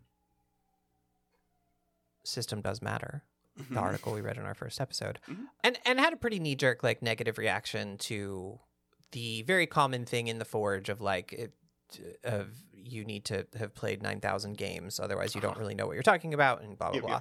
And as a person who mostly doesn't play these days and is mostly interested in games as like fun mechanics boxes that I can kind of pick through and look at and think about, I was really struck. And this is kind of just the point I've already made, but I was really struck with both of these games by how much I've read the entire game of Blades in the Dark. And when I actually went to play Blades in the Dark and had a however many month-long off and on campaign of Blades in the Dark, there weren't a lot of surprises. There were a lot of surprises. There were very cool like narrative story surprises. There were like really fun moments talking with, playing with my friends, but I knew how the game worked. Like the system felt very, very complete. And this definitely has more holes in it, I would say, which I don't see as negative in any way, shape, or form, because not even a little bit. No. Yeah, yes, right. With you. I think Tyler has done a really fascinating job of like giving enough that you know what the game will do, but also leaving a bunch of room. I think he's done a great job of giving people enough that they can really get a sense of what the game will be, but he's not defining every single moment, which I think is both good and challenging for maybe a new group or whatever. But mostly, I just think, as a person who primarily reads things, I find his games fascinating to read, but have also become very convinced that the very last thing, I could just sort of seeg us there, but the very last thing to talk about in Wishless is a great example of a thing that when I'm reading it, I'm a little baffled by. But I feel like if I was just sitting at a table and had dice in front of me with people, or even in Roll20, it would just make sense, which is like, how do you actually like complete the mission? And completing the mission is mostly, I think, pretty straightforward, right? I talked about the difficulty rating. Basically, the secretary takes the 2 dice that they've rolled against the hunter, and you add them together, the 2 digits, you add them together to get one number, and then you compare that to the difficulty rating. Yes. I'm not looking at this. I am doing it from memory. And so the idea is, every time that the secretary rolls under the difficulty rating lowers by 1.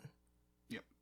And so then the goal is to get to a place where the secretary, when resolving an obstacle against a hunter, gets to a place where the 2 digits combine 2 times to be higher than the difficulty rating of the mission. And then you win. Yes. There's an important I think it's equal to or under. Is it? Okay. Yeah. I have the page open, but I don't actually see that on the page, but that's my memory, because specifically that's why you would start at a 12 as a default, so that Yes. you Yes, can't correct. you can't immediately uncover the truth. It could happen in 2 rolls. But then there's this other thing is that the first time the secretary rolls, the secretary's dice add up to roll over the difficulty level. It's a section called Uncover the Truth, and so this is basically when you stop being mysterious about what's happening and you just go, so here's what you're actually doing. Like, this is what the actual mission is. You have gained enough knowledge and have had enough experience to be like, okay, this is what we're actually going for. There's no more red herrings. And then the second time it rolls over is just, you win. You Go win. home. Yeah. Yeah, no, that's true. I had kind of forgotten about the first one. So yeah, there's basically, you're trying to beat it twice because there's kind of 2 phases to winning. And then just to wrap up the game very quickly, since we're already here, then you do the 2 things we've already talked about, which is, well, the one thing actually we've already talked about, which is all of the players, including the secretary, once you complete the mission, you add a gig that sort of references that mission, right? And so that becomes another thing you can draw on when making the case that you can switch your dice. I think it's fine. I don't have like issues necessarily with this, but like, this is the kind of thing that when I read it, I'm a little like, okay. And then, oh yeah, okay, wait, what? And the thing I really struggled with, which I think you and I have talked about, not on the pod, is just like having a sense of what this would actually feel like to play is pretty hard for me, which again, for something like Blades in the Dark wasn't super hard. I think just because it's so much more, I mean, it's just everything is laid out in a lot of ways, but both plot wagers and like sort of finishing the mission are things that when I read about them, I was like, well, that's clever, including the thing about difficulty ratings going up as the leads get longer. Like, I think that all works together and is clever. I don't know if I would think it's fun to play. And like, that's not like, it's not trying to cast aspersions or anything. I'm not sure, genuinely. I mean, you made this point just a minute ago, but like, when I'm imagining playing this game looks fucking wildly different table to table for me. Yeah. And even within the same table makeup, depending on who's secretarying, right? Like, because just as a very quick example, right? The way secretarying is talked about is, like you said, you are basically just thinking up obstacles. I could see playing at a table where the secretary basically just goes, here's your obstacle, let's roll on it.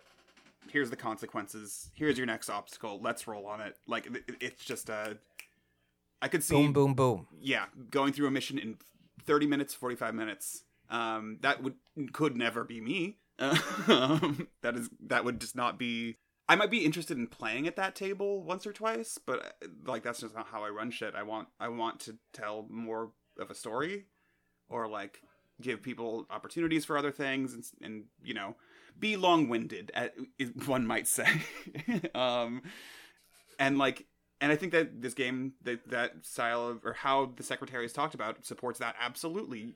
I could see, like I said, playing through a whole mission in this game in 30 minutes with one kind of secretary. I could see taking 30 minutes to get to your first roll with a different kind of secretary. A lot of this is really, just really, really dependent on table, which is true of all games, but feels especially true of something, I guess, at this level of specificity, if that makes sense. Yes, absolutely. Yes. Which is kind of a fun way of going to one of the last things we wanted to talk about, which is, well, why don't we talk a little bit about System Does Matter then? Let's. We read it many weeks ago. At this point, and I don't know that we've ever stated this at any point in the podcast, but we pretty explicitly, when we talked about what we wanted to do in terms of format, the idea was we choose things, and basically could kind of choose a theory thing to sort of respond to a system if you wanted, and I could pick a system to respond to the theory thing, but we have no interest, I think, in like tying them together necessarily exactly explicitly. Yeah. But in this case, since I did kind of pick two systems in part with the idea of System Does Matter in mind, I'm curious if did it affect your reading in any way, shape, or form? I have my answers, but I'm curious for you. Yeah. I mean, I think the real thing with this particular essay, and I went back and forth on choosing System Does Matter as the opener for this particular reason, which I'm about to lay out, which is like, I think going forward, I'm not interested in being like, here's, canonical texts in RPG theory in the same way. Like, I want to keep doing those, but I'm planning on interspersing them with like blog posts and shit like that, like more recent stuff, less known stuff, etc., etc. The answer to this is kind of like, of course, System Does Matter, like interfered is what I almost said there. Had some effect on how I read Tyler Crumrine's games, because it has some effect on how I read everything, because I read it at a really formative period, and I don't think that's the explicit arguments made in System Does Matter. I don't think those actually mattered to me. Nothing about like how best to judge a game, or what type of system it is in terms of the GNS stuff. None of that really affected me. What does affect me is like the implicit arguments. I think mainly that the Forge as a whole sort of built towards, which is like, you should make a game and you should self-publish it. I think those are, the absolute core of the argument here, which is like, no, you can't just have an idea and then use an existing system. If you have an idea that doesn't fit in an existing system, you have to make the system for it to work. That, of course, informs my ability to read games and think about them as systems. And I guess that's like the major thing, is just like, I guess it's also like on some level, I don't entirely believe that system matters. On some level, I am the caricature that Ron Edwards puts forward at the beginning of that essay, the GM Bob or whatever the name he gives is. I don't have System Matters up, or System Does Matter up, and I'm not gonna. Yeah, same. Bob sounds right. Well, let's go with Bob. I like it. Yeah, there's the bit at the very beginning that's like, oh, my GM Bob is like such a good GM that he can run anything, any kind of game in any system, and it's going to be fun. And like, there's part of me that's like, yeah, that's accurate. Like, for me, the thing is more structure than system, in terms of like, whether it's a traditional GM high prep kind of game versus a low prep GM'd game versus a no GM or GM full game. Like, those are the things that actually, like, those are the choices that I think are most affect me as a person who runs games and thinks about them and plays in them. And that aspect of me pushing back against System Does Matter a decade ago when I read it, and thinking, and it having me think about structure, was very forefront of mind in these two games, because of the way that, the secretary is a role that can be switched between in very explicit ways, as opposed to implicitly, like it is in all other games, right? I've taken over a long-running game of D&D, became the DM even though I wasn't a player, because the DM moved out of town, and like, of course you can do that in any system, but the system making it an explicit part of the whole is a very different thing. It's similar to Dating.sim, where still fucked up on the like terminology there, but like the lead character is taken over by the person who wins the first round, or is chosen the first round, and then all the weird machinations where you don't play the same character the entire time, or the scene framer is shifted. Those things were really interesting to me in a way that really spoke to me as a person who cares a lot about how you structure play in terms of like who's in control at any given moment, who's supposed to be facilitating. So that was sort of my thoughts. I don't know where were you at? I mostly agree with a lot of what you said in terms of the first part. I mean, so of course it affected how I read these things, just because we're making a podcast and we read it for the first episode. The two things I really came away from reading Wishless and Dating.sim after reading System Does Matter, the two things I really came away from those games and the piece were that I wish that there was a version of System Does Matter that was written by somebody who wasn't trying to advance the argument that system matters because I have this view of how role-playing works and the correct way to do it, and it matters. Like, there's so much in just that it's a very short article. There's so much in there just in terms of like frameworks and language that, like, if not from a polemical place, I think could be really useful. And I found myself really frustrated that I was like, I felt like I could use some language, but like I don't want to quote System Does Matter. Like I don't like for a number of reasons. Like for one, it's like not a rich enough text to like use as a way to, I don't know. But mostly like I don't agree with it, right? Like I don't agree with almost any of the points that he makes. So it did make me want to read more theory stuff because I feel like having some more concrete language would be really helpful. And the other thing is, like, I started thinking a little bit about, right, I brought this up at the end of the Wishlist talk, right? Like, I don't have a good sense of if actually playing Wishlist would be fun. And for half a second, I was like, oh, maybe I should actually do the part 2 of System Does Matter thing and talk about, what was it? I did actually go and look for it. So fortune, karma, drama, and then those are the 3 methods for resolving a thing. Okay, well, which one is this? Okay, well, then let's look at search time and handling time. And I was just like that. Those are ways of trying to get at a thing that I am interested in about Wishlist. I have zero belief that trying to talk about search time and handling time would actually be useful in helping me understand whether Wishlist would be fun to play. And this is where it gets weird, because this is where I start to agree with Ron, which is like, if I want to know if Wishlist is fun to play, the only way to know that is to play it. I do agree with that, right? Like, the only way to know if playing a role-playing game is fun is to play the role-playing game, because the question is it fun to play this? Like, that's just literally the way to solve that experiment, is to play the game. Yeah. But I don't then extrapolate from that anywhere other than, if my question is, would it be fun to play this game? The best way to answer that is to play it. But like with Dating.sim, I have a similar question. I don't want to, but I also know I don't want to play it. Right? And there's literally no way for Ron Edwards to tell us if that's successful, because there's no dice rolling in it. So like, there's probably a way. I'm just being flippant, right? Like, I'm sure Ron Edwards would have a response and say, oh, well, actually, I would call this a blah, blah, blah, and we could think about search time in this way. But mostly I came away being like, wow, System Does Matter doesn't really do any of the things that it seems to want to do, at least for me, and I have no interest in trying to apply any of its insights to these games. I'm glad I read it. Yeah. But yeah, I was mostly struck by how I was like, wow, I feel like I have the same questions that Ron Edwards is trying to address, and I just don't think I can actually get to an answer via any part of that essay. So yeah, well, that's where I landed.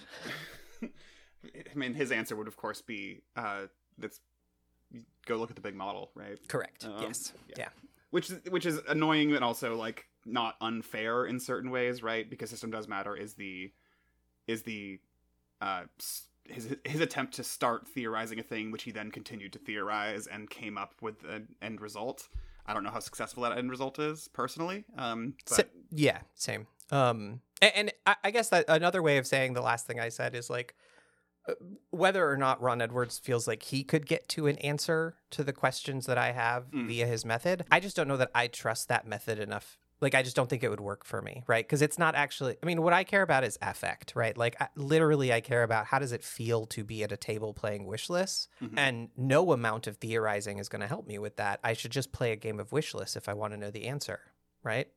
Otherwise, I can do what we've done now for 2 hours or something, which is conjecture and be like, this part seems cool, this part seems a little finicky, this part seems neat. I don't know. I kind of agree and disagree with you because it's more complicated than that, right? Like we've been talking about, specifically with Wishless, you could sit down and try to answer the question, would it be fun to play Wishless, and end up at a table where it's deeply not, or you could end up at a table where it incredibly is, right? Yeah, correct. I would say you are, in fact, yeah, I don't know that we disagree. I think you're saying the thing I just didn't say, which is you are exactly right? Which is, I think the only way to find out if Wishless is fun is to play it at a table. And also, based on all of the other things we've said, I think it would also matter very much what table I was playing at for both of these games. Yeah. But the sort of bare thing of like, I just think no amount of theorizing is going to get me to a place where I feel confident ever declaring that Wishless is, quote, a good game and would be fun to play for this like it's just like a category error, essentially. Yeah. And it's explicitly not what we're doing here, right? Correct. We are trying to work through this in terms of its systems, and in terms of our reaction to them, and in terms of like what we think is interesting here, not what we think we could recommend to you, our listener, or whatever. Correct. Yeah. Yeah, and I mean, I guess with that, we might as well kind of move on to our final little bits here, because to wrap up, like basically that is our wrap up, right? Like you just said, we're not really interested in saying like, okay, and now Dating.sim gets a X out of 10, or like, that's just not what we're doing here. Like, I think both Dating.sim and Wishless are really cool. I think they were really interesting. I think they're really fun to read. Yeah. I think Tyler's a really talented game designer. I'm excited to read the rest of the stuff in the Possible Worlds thing. And yeah, I mean, I think like that's kind of where we're going to wrap up most of our system conversations. Is like, well, that was interesting, cool, or I didn't like that one. But I don't think in any way are we interested in saying, is this good or bad? I don't think we're ever going to end up on an I didn't like that one. Correct. Because we'll say that over the course of discussing the things that are actually interesting about it, right? Correct. Yeah, 100%. Which this is kind of my secret wish for all criticism in some ways, right? Which is like, the thing I love most is listening to critics talk about things, and whether they love them or hate them. The critics I love most, what gets me excited is realizing and hearing in their voice or reading in their writing that they just love doing criticism. And at some point, even if you hate the thing that you're criticizing, you're a critic. So there's like almost an inherent interest in the object in front of you that you are taking the time to interact with. And so that's like very much a driving ethos on my end, and I think probably on yours. Yeah. But what can we learn here? Yeah, 100%. And so that said, what can we learn next? Because our next episode will be episode 2.1, in which we will read another theory thing. So it's interesting. Yeah. You've mentioned now, you said, I think explicitly, that you're excited to read some more theory. And just now you said we're going to read some more theory, and I have a proposal. Oh my God, what are these links? What if we watched some theory? Okay. I am For the listener, I am staring at our episode 1.2 Google Doc, and I have in front of me secret links, do not click, and it seems to be 3 separate links. Should I click on any of them now? So I have 2 options for us, because we haven't had this conversation, and I wanted to sort of feel how you're feeling. I have as my first option an hour-long YouTube video that's a lecture, and I wanted to see if you'd be interested in doing a lecture with associated slides. And if not, I have a sort of follow-up, or another option that's a more traditional piece of writing. How do you feel about, like, and I ask this kind of as a joke, but like also genuinely, sincerely, like I know different people process information in different ways. Like sometimes like watching a theory lecture is not a good way to process information for certain people, and I don't know exactly where you are at on that point, and I know it's harder for me personally to like retain information from like just a straight up lecture, but I think this is a really interesting one. I haven't watched it all the way through, and I think it could be a good second theory episode. So just sort of on the format level, are you okay with us doing a YouTube video? Yeah, so I have 2 answers. One, absolutely okay, and in fact even a little excited, because I think this is one of the things that I have slowly started to understand, is that this is where just some of the theory is like weird YouTube links to people giving talks on things. There's definitely a sort of like the academic side of this that I don't know much about. I mean, I know Austin Walker has given multiple talks, some of them about TTRPG stuff, for instance, at like, he's like done it at like the Game Center at NYU or whatever. Practice, yeah. Yeah. And like, as much as I love to read words, I do in fact love to read words. I love the idea of us opening it up to this, right? I mean, like I'm pretty agnostic in terms of format, in terms of what I would be comfortable with on the show. Like I think it'd be cool to listen to an episode of a podcast eventually, right? Like if there's something that sounds cool. So totally on board with video. What I will say is personally, I do tend to have a slightly harder time with video stuff, but it's not, for me, what it takes is preparation and actually just making sure I'm like I will not watch this on my television. I will probably watch this on my computer sitting with headphones, for instance, which just gets me in that mode of like, okay, I'm focusing on a thing and taking notes. So I'm totally open. So let's do the video, I say. Yeah. So that's actually the first two links here. Oh, I see. The ones that are secret and links. Yeah. Secret links to the slides from Avery Alder's Imagining Ourselves, Queer Mechanics and Queer Games. Games are systems. This is the slide I opened up to. It's not even the first slide. Why am I on slide 6? I don't know, but I love it. And then the second link is to the actual video lecture. Cool. It was given at Proud and Nerdy in the year 2014. Wow. For I believe Malmo is a Swedish city. I'm pretty sure. Yeah, I believe that is correct. Definitely Nordic in some way. It is a follow-up to Avery's talk that she gave at the Queerness in Games conference, QGCon, along with another person who I believe has changed their name since, so I'm not sure about naming them. Sure.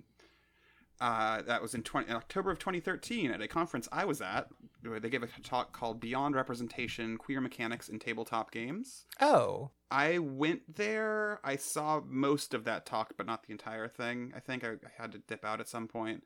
But so Imagining Ourselves is, as far as I understand it, sort of a follow-up or a digging in on the Beyond Representation talk that she gave a year before. Is about not just, having queer representation in games, which is to say forwarding queer characters, but about queering mechanics explicitly. I love it. I'm sold. I have watched maybe the first 10 or 15 minutes. She's a great speaker. It's very interesting. I'm very excited to dive in after all of these years of having the Beyond Representation talk sort of in the back of my head. I think around that same time, I think it was seeing that talk and reading a bunch of Robert Yang's writing from around the same time that really opened me up to thinking about queerness in mechanics and in code, rather than just as a representative thing. And I think it should be cool. I think it's going to be cool. I agree. I'm very excited. This sounds great. Yeah. Cool. Well, so and that works out great for me, because now I can just delete this other link and probably do it next time. Hell yeah. I won't click it. Cool. So that's what we will read next episode. So episode 2.1, we will be, I guess, watching Imagining Ourselves, Queer Mechanics and Queer Games by Avery Alder. And with that, I think we might be done with episode 1.2. Yeah, I think we did a great job over the course of 3 weeks. We did it. I think the next one's going to rule. We did a great job. Hopefully there will be no more tornado warnings when I am getting ready to record. That would be a delight. But anyway, thank you everybody for listening to On the Matter of Systems. You've gone through the first month now, so you've gotten through our first sort of set of episodes, and this is how it'll work in the future. We do a systems episode, or we do a theory episode, and then we do a system episode every month. So we will see you all next month. Say goodbye, B. Oh, wait, do we want to do plugs? Sure. Yeah, I'm still not really on the internet. I have a what would you call it? What's the word for a pancreas? A vestigial? Yes, a vestigial Twitter account over at BENLADEN. The thing you should do is go to islanddemeter.com and I don't know why you would go there. Just go into a podcast app, like the one you were presumably using to listen to this with, look up Island Demeter. It's an actual play podcast featuring me and a bunch of other weirdos. We're working on our second season. I've forgotten. No, I think it's. I think my tagline is focused on critical play and queer bonhomie. It's a good gay time where we play weird games and do weird stuff with role-playing games. So you should listen to that. I think it's fun. I concur. It is fun, and you should listen to it. If you would like to follow me on the internet, you are welcome to, but I don't know why you would. For sick weaving photos? Yeah, so that's what. Red? So I got. My God. I got 2 accounts I'm going to tell you about. One, I don't really ever post to the grid on Instagram anymore on my personal account, but I do post nearly daily Instagram stories of either my garden plot that I am growing or various flowers and trees. This weekend, if you were following me, you would have been able to see some very cool pictures of brick in Chicago because I went on a walking tour of brick in Chicago. It was very neat. Lovely. Anyway, that's Noted Hermit, just one word on Instagram. Or you can follow my quote unquote brand, which is bakery/workshop. That is 3 words all spelled out fully but smushed together. Instagram.com/bakery/workshop or Instagram.com/notedhermit. At bakery/workshop, you will see pictures of weaving. I make ceramics. I bake bread. I do too much stuff. And you unfortunately do it all very well. Yeah, it's very frustrating. I'm just too good. I'm too good. Well, True. Thank you, everybody, for listening and coming along on this ride with us, and we will see you next month. Goodbye. Goodbye.